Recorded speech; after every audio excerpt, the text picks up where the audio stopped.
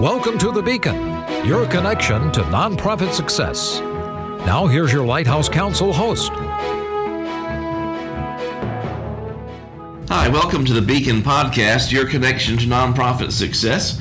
I'm Jeff Jowdy, your host for today's discussion on the profession of fundraising with a good friend and now mentor after a few encounters, Steve Rasmussen. Steve is Executive Director of the Andrea Waitt Carlton Family Foundation, where he has served for the last 18 years. And previously, Steve had a distinguished career in higher education advancement as well as admissions.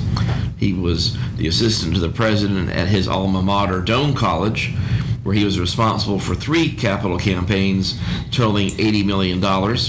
He served on 3 Association of Grant Makers, a Governor's Community Volunteerism Commission, and many music performance boards.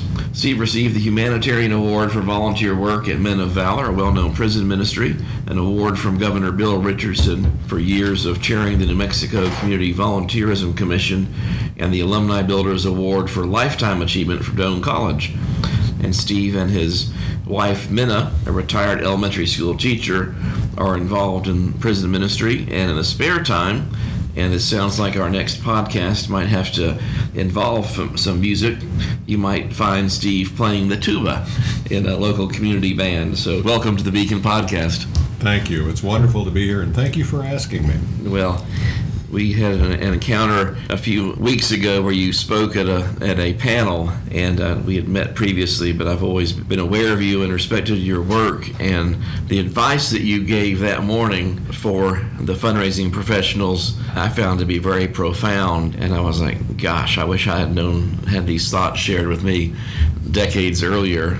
Steve, what was that advice? What advice would you give to today's fundraising professionals? There probably are 5 key things, if I would winnow it down to 5, that I would have paid attention when I was a fundraiser. And the first one would be simply take care of yourself first. When the flight attendants on airlines say, put your oxygen mask on first and then before you take care of somebody else, I think the rigors and the stress of fundraising sometimes leads to not looking inward. Am I getting enough rest? Am I reading enough about other things so I can be interesting not just to myself but to other people? Health is important, and I think intellectual curiosity and health is important. And sometimes we don't pay attention to ourselves as much. So that would be the first one. Take care of yourself first. The second would be, I may have alluded to this first, but if you're not interesting to yourself, if you're not learning new things, how can you be interesting to other people? How can you transmit that and translate that? And one of my favorite sayings is from Mark Twain, who says, don't live life and conduct your work like an envelope without an address on it. I love it. Have a purpose, have a meaning, and have it just be such a shine from you that other people see that and they'll be drawn to you. Number 3, I think, would be pay attention to what you know. People will pay attention to what you know, I think, when others discover that you really care. My first few years in this profession, in this job, it was animal dignity, about 10% of what we gave away. Well, I grew up on a farm, but I didn't really know much about animals, so I went down to a chimp sanctuary where the person there said, if you're going to fund us, you need to really know what these chimps are like. And when I went through these cages where these chimps were in Alma, New Mexico, as I took a bowl of fruit in, these big hands would come out. And they didn't want the fruit, they simply wanted to touch my hand.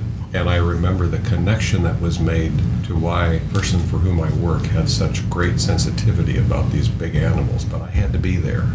And when she knew that I had taken time to go there and understand that, I think then she respected my opinion a little bit more. So people will pay attention to you when they know that you care. 4th, my life has been improved by the quality of people that I've been around. You meet wonderful people in this profession. Donors, other fundraisers, and I think it was probably about in my 40s when I finally realized how important these people were in my life and what they were giving me. I have lots of stories, as most former fundraisers do, about who these people were, but one in particular was about Jane Goodall, the primatologist, UN Ambassador to Peace last year, and we were snowbound together with about 15 other people in the Black Hills of South Dakota, and and lost power, and all we had was this big fireplace in this lodge we were staying, and she made the rule that you couldn't come to the fireplace unless you brought something that would help other people's lives. What story could you tell, or what could you offer them? And so without social media, without anything else, we just had each other. And those 2 days, I found out a lot about why backstory is important. And finally, I would encourage your fundraiser listeners out there to create your personal board of directors. Who are the people out there that will tell you what you need to hear, not necessarily what you want to hear? I've had a personal board of directors of as few as 6 and as many as 12. And I don't necessarily replace them if somebody passes on or somebody moves out of my life. But I've always been uplifted by people who can lift me when I need that. Some are spiritual, some are ministers, some are just friends, some are professional colleagues. But I would encourage your listeners to have a personal board of directors. Wow. Well, that is 5 vital foundations that are so important. And I do wish, and I recall again hearing those for the first time a few weeks ago, and even today hearing them again just has my mind churning, and really appreciate your sharing those. You've had a career initially in higher education and admissions and fundraising, and now you've been on partnering with nonprofits and from a grantee perspective. When you think about fundraising itself, are there some things that you wish you knew earlier in your career on the fundraising side, now that you've been on the giving side? Yes. I found the foundation side to be more, or occasionally more, subjective than objective. When I was fundraising, I thought if I just write a good grant, it meets their guidelines, they're giving money to places like us, what else can there be? But giving is very subjective. Recently we had a board member who said, I read not a very good article about a place we're thinking of giving to. And simply we'd run out of programmatic money in that pot of money for this place. And they called up and said, we did everything right, what's wrong? So the old saying is, if you've met one foundation, you've met one foundation. Don't treat all foundations the same, because each of them have their own backstory. Secondly, I would say that I thought that making simple changes in a grant and maybe having a different contact would yield a different result. And it was a lesson in persistence, because our need may not have been the best need for the timing of the foundation.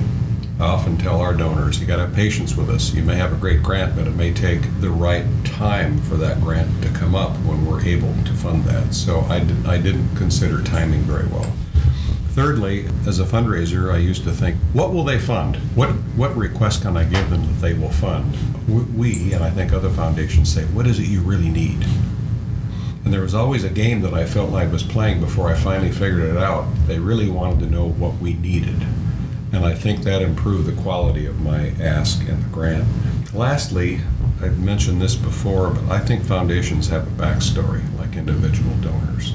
And I find that I didn't do enough background work and research on foundations. I looked at the foundation, got the address, submitted the grant, and I sometimes wish more of those who ask us for money would do that kind of research. Read our 990, find out what we've funded, and call and see if we're a fit. There's a little bit of a relationship that needs to occur, I think, with foundations, so they know who you are and why you're asking. So I wish I would pay more attention to that. Thank you very much. And then you deal every year, I imagine, with dozens of fundraising professionals of various backgrounds and levels of experience. And with that in mind, and thinking back to your days as a very successful fundraising professional, what would you say are the most important attributes, Steve, of a successful fundraising professional today? That's such a noble profession. I could talk about how much I love that profession for longer than the time we've got. I think about 5 things when I think about fundraising professionals. These are all important, but real curiosity and willingness to learn are those high-performing fundraising people. That's what I notice.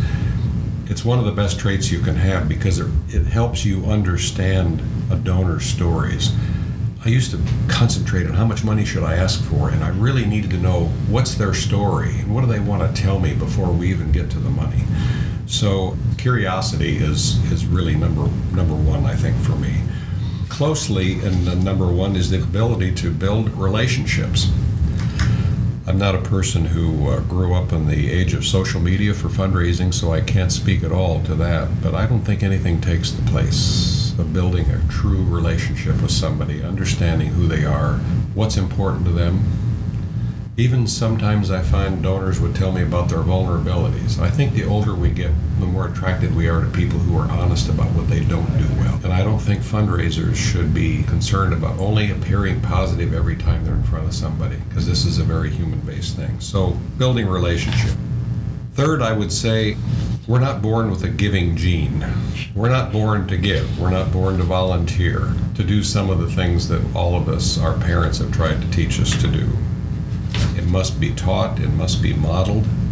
I remember my first capital campaign, the board chair of our development committee, we talked about everybody else, and then he pointed at me and said, now, what are you going to give? Because your name needs to be on this list. And that was my first lesson with my personal board of directors, that I need to model this. And it has been a wonderful thing in our lives, because our lives have improved because of it. Fourthly, I would say, make your donors conscious of the things they don't see. How can your mission add to the quality of their lives beyond the simple exchange of money? Jeff, I think you mentioned it earlier, but help them with your relationship in a transitional way, not simply a transactional way. I'm sure you talk to all your folks like this, but how can the fact that you spent a half an hour with them be the highlight of their day? I talked about this a little earlier. Some of these things are better done in person, not through the mail, not over the phone. And lastly, I would say, don't apologize for making the ask. There was people I would see 4 or 5 times a year, and maybe the right time to ask them was one out of those 4 or 5 times. And I suspect not everybody wants to be asked or to ask every time we see somebody. But instinctively, I think good fundraisers know when the time is right. Who else should be there? I had a little bit of an ego about this early on in my career before I realized that other people needed to be involved, and I was simply a conduit of good ideas, not the originator of them, but trying to bring good ideas and people together. And if good fundraisers can understand that, that's one of the top traits I think good fundraisers have. That would be my list. Well, thank you. Steve, this has been wonderful. I have quickly realized that you're someone from whom I learn with every encounter, and with that we are going to invite you back for some more wisdom and maybe a bit of tuba if you're willing. But thank you so much for being our guest today on the Beacon Podcast. Thank you for asking. I enjoyed it, and I hope your listeners did as well. I know they will love and cherish this. Thank you so much. Thanks for listening to The Beacon, your connection to nonprofit success. Tune in every week for nonprofit topics with special guest interviews.